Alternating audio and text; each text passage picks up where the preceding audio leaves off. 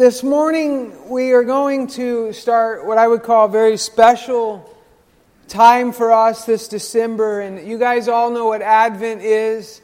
And you know, as non-denominational church, sometimes we don't do the traditions that a lot of other churches do. And I understand that, but sometimes I think we miss out because we don't do those things. And one of the reasons we miss out is because Christmas, this is a busy time of year. Now they're hitting us right after Thanksgiving dinner, and it's like you can't even get off your couch to go to the store. But they want you there. And now they're starting, it's just crazy.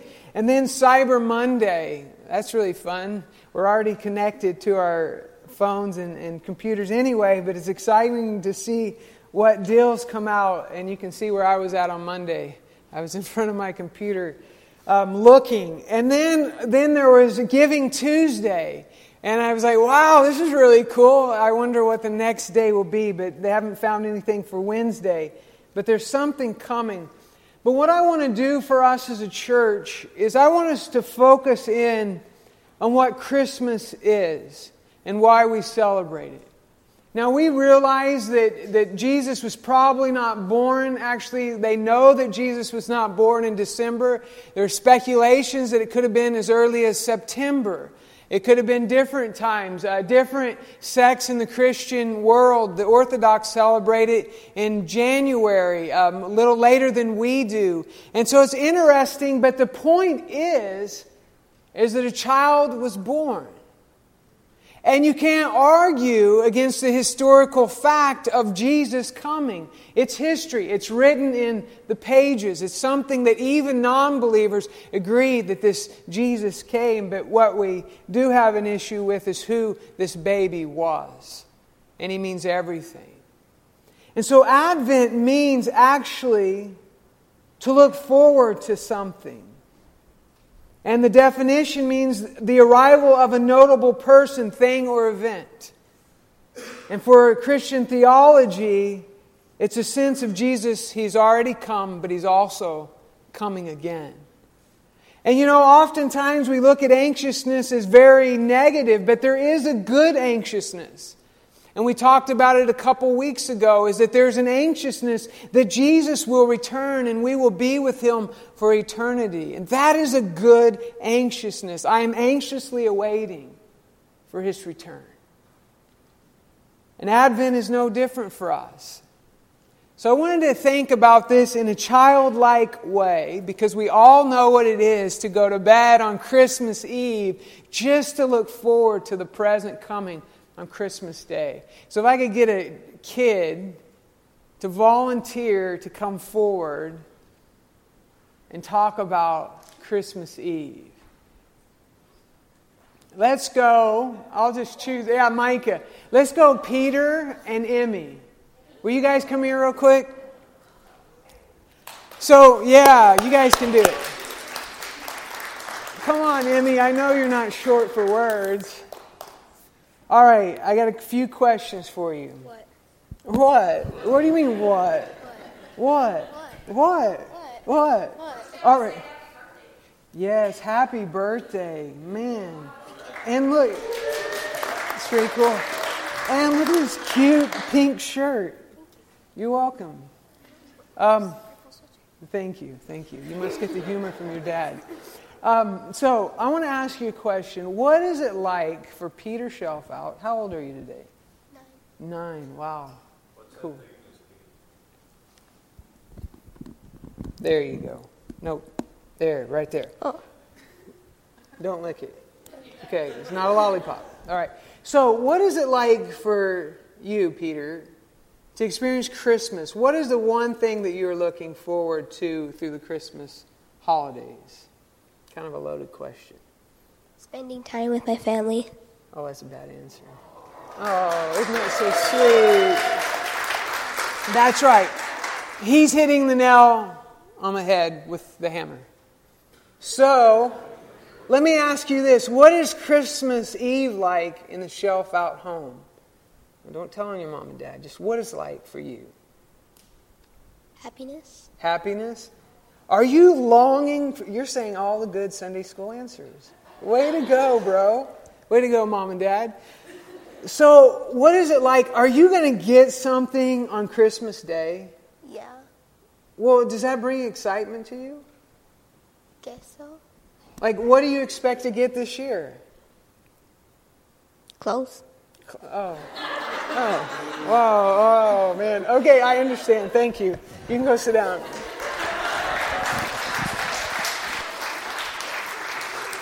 So I understand now his excitement for Christmas morning. You reach that age that it's clothes, and the older you get, you really appreciate the clothes.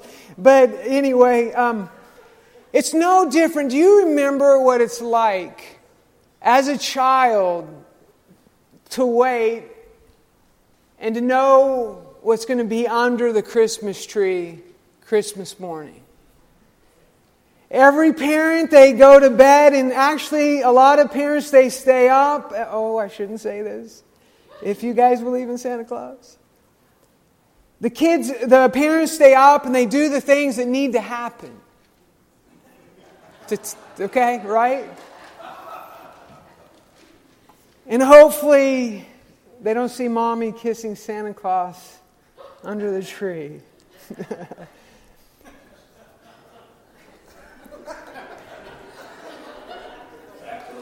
Thank you, Jesus. So, let's get back to the point. The point is, the Advent is that kids are waiting and longing to open that present. And I chuckled at myself as I do. It's like, this is my present right here. And I already have it in my hand. Thank you, honey. I don't wait very long for my presents, but I get excited. But that really is what Christmas is about. But if we're not careful, Christmas does become something else for us. Some of us, it's going to cause great anxiety. Because you got to get together with family. Or you got to try to buy that great gift for somebody when you may not even have the finances for it. Or you hustle and bustle on Black Friday and you're looking for that perfect toy. I've been there before. And getting stressed out about finding the perfect gift. Or it can be just for you about getting together with family, which to me is a precious, precious gift. Every holiday should be about getting together with family and friends and celebrating together. But if we're not careful, that's all it becomes. It becomes getting the Christmas presents under the tree, opening them up, spending time with family. Oh yeah, Jesus is the reason that we're celebrating this day. Now, granted, all the other stuff is good, and trust me, I love it, and I would never preach against it. But I know what it is to try to bring Jesus in the midst of all this chaos. As Charlie Brown says it so well, Christmas has become commercialized. And doesn't he hit it well? So this morning, I want to encourage you as disciples of Christ is to do whatever it takes to make sure that Jesus is the center of the season. So we're on the third day of Advent. And I want to encourage you this morning and just give you that encouragement that if you don't do this, I would encourage you to find somewhere or some resources that you can on a daily basis take yourself all the way through to Christmas Day. We as a family, we have our own traditions. That we open up the Advent calendar, we put things on the wall to represent, we light a candle, and they get to listen to their daddy talk long about Jesus. But we do this for a point. We do this so that we know that we are celebrating God coming in flesh.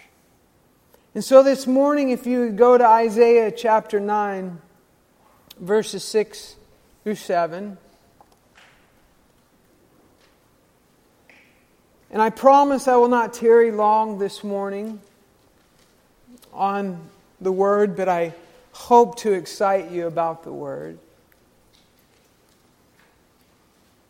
And I'm actually going to hit 3 points this morning, as I always do. And for you note takers, it would be a child born for us, a son given to us. The second is this child. The child shows us an example. And the third is, for God so loved the world. And so the first is, a child is born for us, a son is given to us. And so let's read in Scripture about what God has to say in Isaiah. For a child will be born for us, a son will be given to us, and the government will be on his shoulders. He will be named Wonderful Counselor, Mighty God, Eternal Father, Prince of Peace. The dominion will be vast and his prosperity will never end. He will reign on the throne of David and over his kingdom, to establish and sustain it with justice and righteousness from now on and forever. The zeal of the Lord of armies will accomplish this. And I know that these are the typical scriptures that you hear during the season of Christmas, but it is huge for us. And the title of the sermon is A Gift to Us, for us. And if we can think about this little baby in the manger that we look at, that is part of our nativity, this was a gift. We know, and we've preached a lot from the pulpit here, that the fall of man happened at the beginning. And I won't explain that this morning, but there had been a time where God, Emmanuel, had dwelled with us, and it was separated at the garden. And from that time, God was working His mission to save the world, to bring us back to a place of right relationship with Him. And so about 700 years this prophecy was given. For a child will be born for us, and a son will be given to us. And there's so much in this statement that means the world to us. So I want you to think this morning about the nativity that we set up, and the reason that the baby and the sinner is a gift. And you see, just as a child, and just like you and I have waited for our gift on Christmas morning, the world longed for this gift to be given by God. And it was given. And I can imagine at the point of this scene, a child was born. You have Mary that was taking this baby. She had received prophecy. She had been visited by the angels, which we will look at in the coming weeks. And the awe and wonder that Mary must have had at holding baby Jesus in her arms. This morning I think of Gabriel. I think of Micah. What it must be like to hold the precious baby in your hands, and you really don't know what the future of this baby is going to be. Every parent, when you're holding the baby, you want the best, and you always think the best of your child. It never stops. And I can imagine Mary contemplating some of the things that she has heard about a child that was going to be born for us and given to us. And Mary, at one point or another, had to realize, as every parent should, that children are a gift from God. They are a loan from God, if I might say that. You have them for a moment of time and then they're gone. But the baby that she held in her hands was going to be the baby that dealt with the sins of the world. And in Matthew 1, chapter 1, verse 21, it says, she will give birth to a son, and this is when the angel is talking to Joseph as he was contemplating about putting her away. She will give birth to a son, and you are to name him Jesus, the Savior, because he will save his people from their sins. So you have this little baby that was given for us, to us, that was coming to save the world. And we could read it like this: for a child will be for us, for he shall save his people from their sins. Or we could read it like this: for a son will be given to us, for he will save his people from their sins. You see, a child born shows his humanity. A son given shows his deity. So the little baby that we celebrate at Nativity and for Christmas is human and yet God in flesh. And it's a mystery. And Spurgeon says it's like a gnat that is trying to drink the sea, is what it is like for a human to try to understand an infinite God. It's almost impossible to understand why you would do this, God. In the world, I've talked to the world, and the world says, your God came in flesh, and then your God died on the cross. It can't be. And to understand why God did this, it's hard to fathom, but Jesus had to come in flesh. And you see, Jesus was sinless. Jesus came and He made no mistakes, and this was a gift for us. And you know as well as I do that we fall short of the glory of God. And we talk about this a lot, but sin is violating the law of God. And this baby in the manger was coming to deal with the violation. And then it goes on in Isaiah 6, or Isaiah 9 and 6. It says, the government will be on His shoulders. He will be named Wonderful Counselor, Mighty God, Eternal Father, Prince of Peace. And the dominion will be vast, and His prosperity will never end. And then it goes on to say He will reign forever. And my second point this morning is a child shows us an example. What is that example? Because I promise you, when Jesus jumped on the scene, when God gave Him to us, for us, this dominion had not come and was not here yet. And so we wonder, well, how does it come to be? He's a wonderful counselor, a mighty God, an eternal Father and Prince of Peace. This is huge. And so let's go to Philippians chapter 2, verses 5 through 11.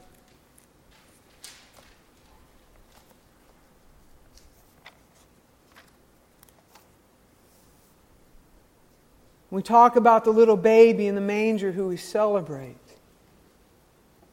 It says, adopt the same attitude as that of Christ Jesus, who existing in the form of God did not consider equality with God as something to be exploited, something to be grasped, something to be used at His own advantage. Instead, He emptied Himself by assuming the form of a servant, a baby in the manger, and I'm adding those things as you can see, taking on the likeness of humanity. And when He had come as a man, He humbled Himself by becoming obedient to the point of death, even death on the cross, on a cross. For this reason, God highly exalted Him and gave Him the name that is above every name, so that at the name of Jesus every knee will bow in heaven and on earth and under the earth, and every tongue will confess that Jesus Christ is Lord, to the glory of God the Father. And so we see here through Scripture that the babe in the manger humbled Himself by taking on flesh. And as I was thinking about this truth this week, and looking at Christ's humility. And I hope to etch this in your mind and heart this morning when you're looking on the nativity, at least for this week, is humility. You see, there was a declaration in Isaiah 9 that He was going to be Wonderful Counselor, Everlasting Father. And yet He laid aside all His privileges and became man. Think about that just for a moment. We know that Christ was there at creation. We know that Christ has always been, and all things were made through Him and by Him. He was there when this was created. But yet He laid aside all His privilege. Has anybody read Prince and the Pauper by Mark Twain? If you haven't, you should. It's wonderful. And it talks about this prince, that there's a pauper that comes along, and the prince and the pauper, they look alike, and the prince decides, hey, I'm getting tired of, this isn't what Jesus did, but I'm getting tired of all this glory and all this stuff that I'm having to learn. And the pauper comes, and he probably wants to eat, and they switch roles. And then you see the prince going through this time of being a pauper and being popped around a little bit. He went from glory to nothing. He exchanged it all. And when I read that story, I think of what Christ did for us. He left glory, and He actually submitted Himself to the hands of man, even to death on the cross. You see, humility is a laying aside our privileges. It doesn't mean we lay aside our responsibilities. You see, humility does not mean using our position to lord it over others. And if you think of the positions that we have, we are parents, we're volunteers, we lead others at work and in our jobs, and in different areas we're leaders. And these are just a few examples. But as Christ has shown us, as He's laid aside everything, He could have so easily used His position as He came as a babe in a manger to lord it over others. But He chose not to. He laid it aside. And you see, these positions that are given to us are actually opportunities for us to serve others. You see, the way of the world is positional. You want to be the top dog. You want to be the main person. If you want to be the top dog in the kingdom, you must serve. You must have this attitude that was in Christ must also be in you. And I want to go to Matthew 18.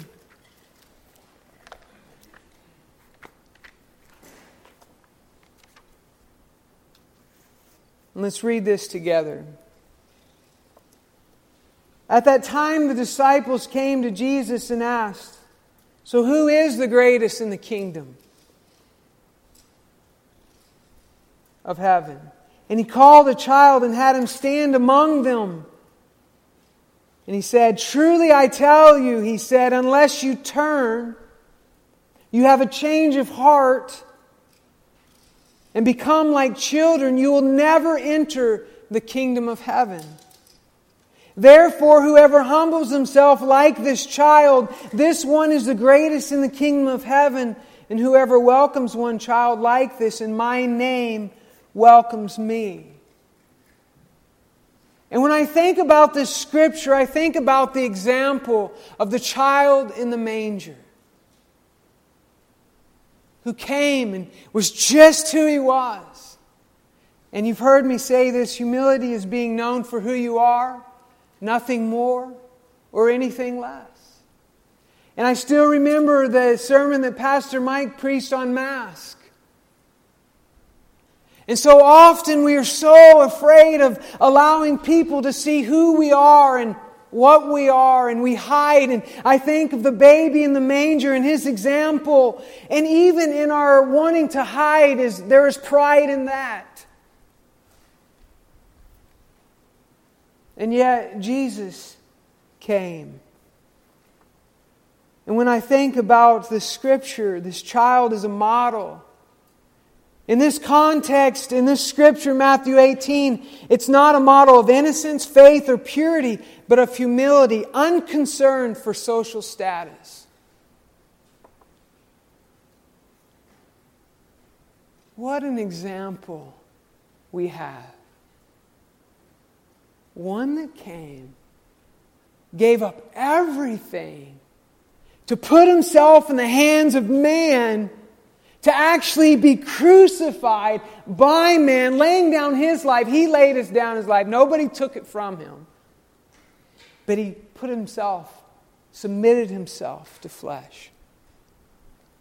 And I was thinking about myself and how often, and I know I'm not alone in this battle, is that when I'm starting to try to be something I'm not, it really gets messy. You see, when Jesus brought this child, He said, look at this child. Unless you become like this child, you will not enter the kingdom of heaven. And I begin to wonder, well, what did this child do? Did the child fall on his face before Jesus and say, Lord, save me? And that was his humility? No, the child stood there, unconcerned what others thought. And that's humility.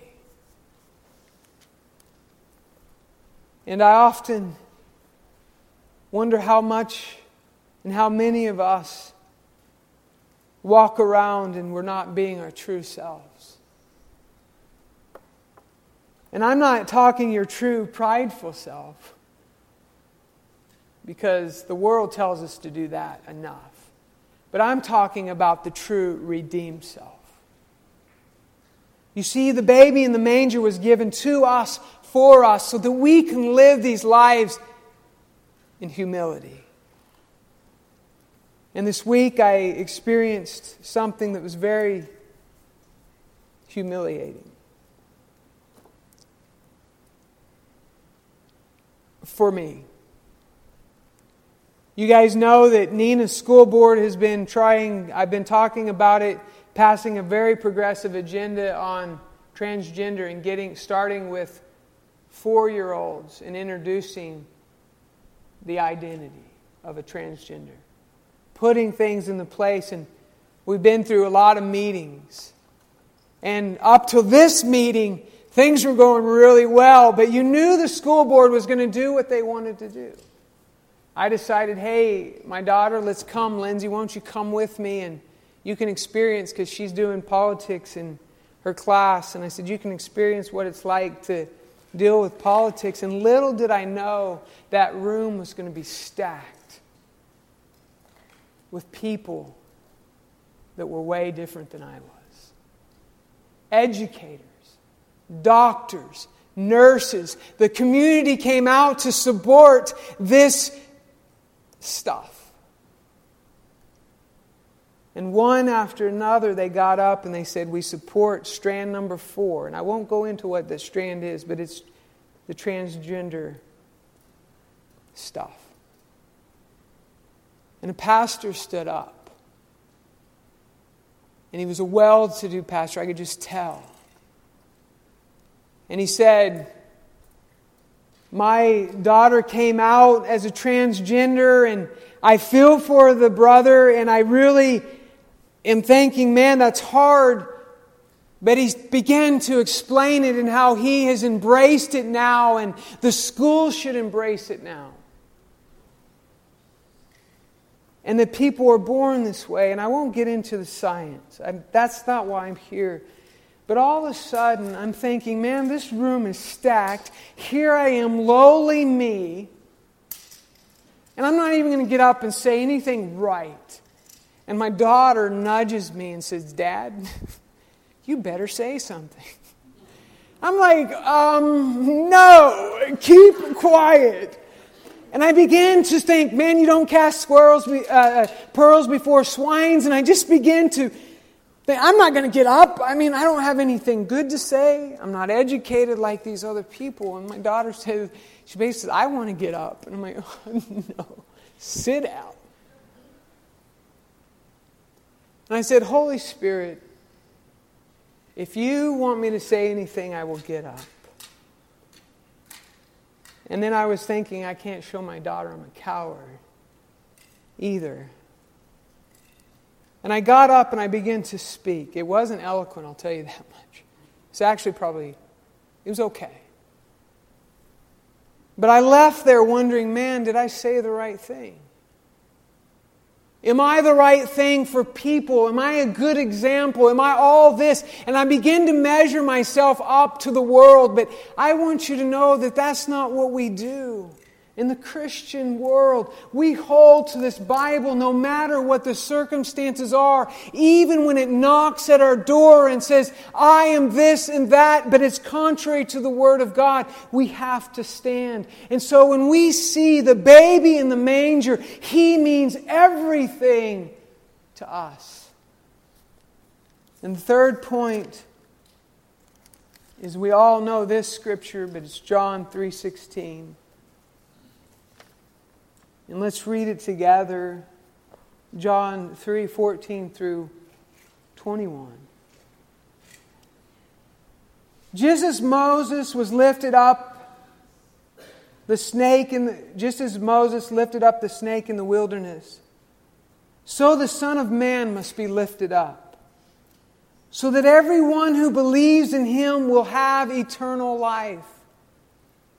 For God loved the world in this way, for He gave His one and only Son, so that everyone who believes in Him will not perish, but have eternal life. And the King James Version says this, and I like it a lot better because it puts an emphasis, for God so loved the world. And when you look at the baby in the nativity this year, I want you to think that God so loved me that He sent His Son to die for me. For God did not send His Son into the world to condemn the world, but to save the world through Him. And I don't want us to stop at verse 17, because we often do, and then we say, I don't need to condemn, and we don't need to condemn because they're already condemned. And I'll tell you how I know that those who haven't chosen Jesus Christ and believe on Him are condemned. In verse 18 it says, anyone who believes in Him is not condemned. So if you are a believer in Jesus Christ this morning, I want to make it really simple for you. No matter how many mistakes you make, no matter how many times you fall, that if you are in Christ Jesus, if you believe in the atonement of the cross, you are forgiven and you are not condemned, even though Satan will constantly condemn you. That's why we need the Word of God.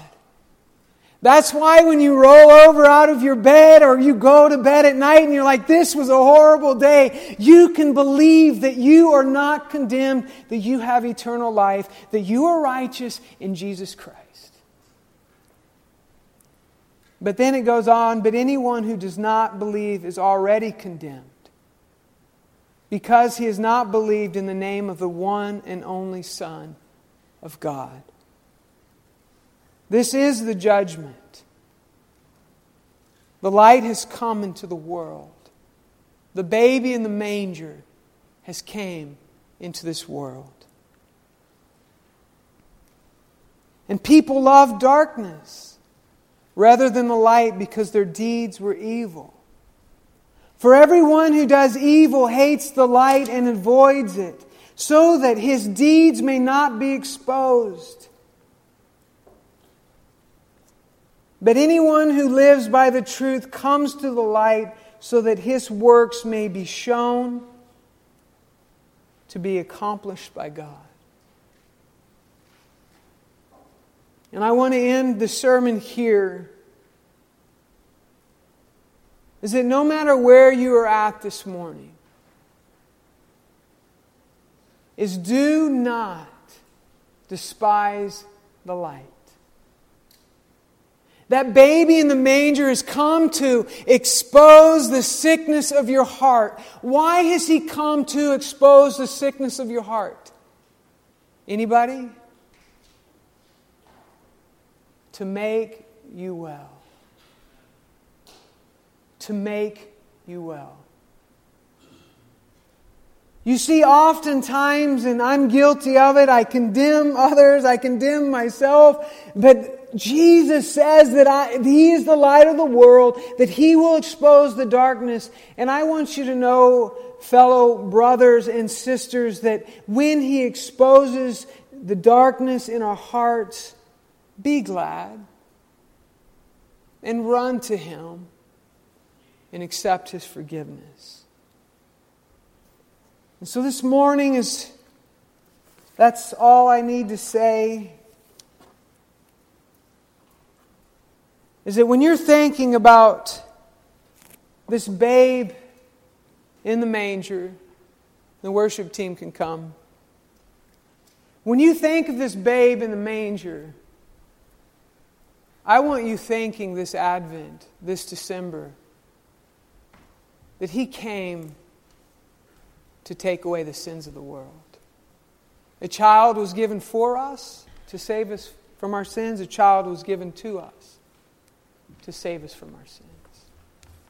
So this morning I've asked Brother Greg, he's an elder of the church, if you don't know, you can, to lead us in communion.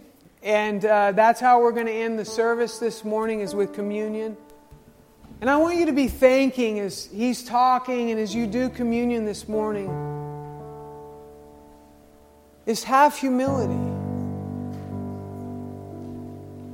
Be known for who you are, nothing more, nothing less. And the way God, the gift that He's given you and the calling that He's given you, to do it as serving others and not serving yourself this year. Take the challenge this December by giving out and not taking.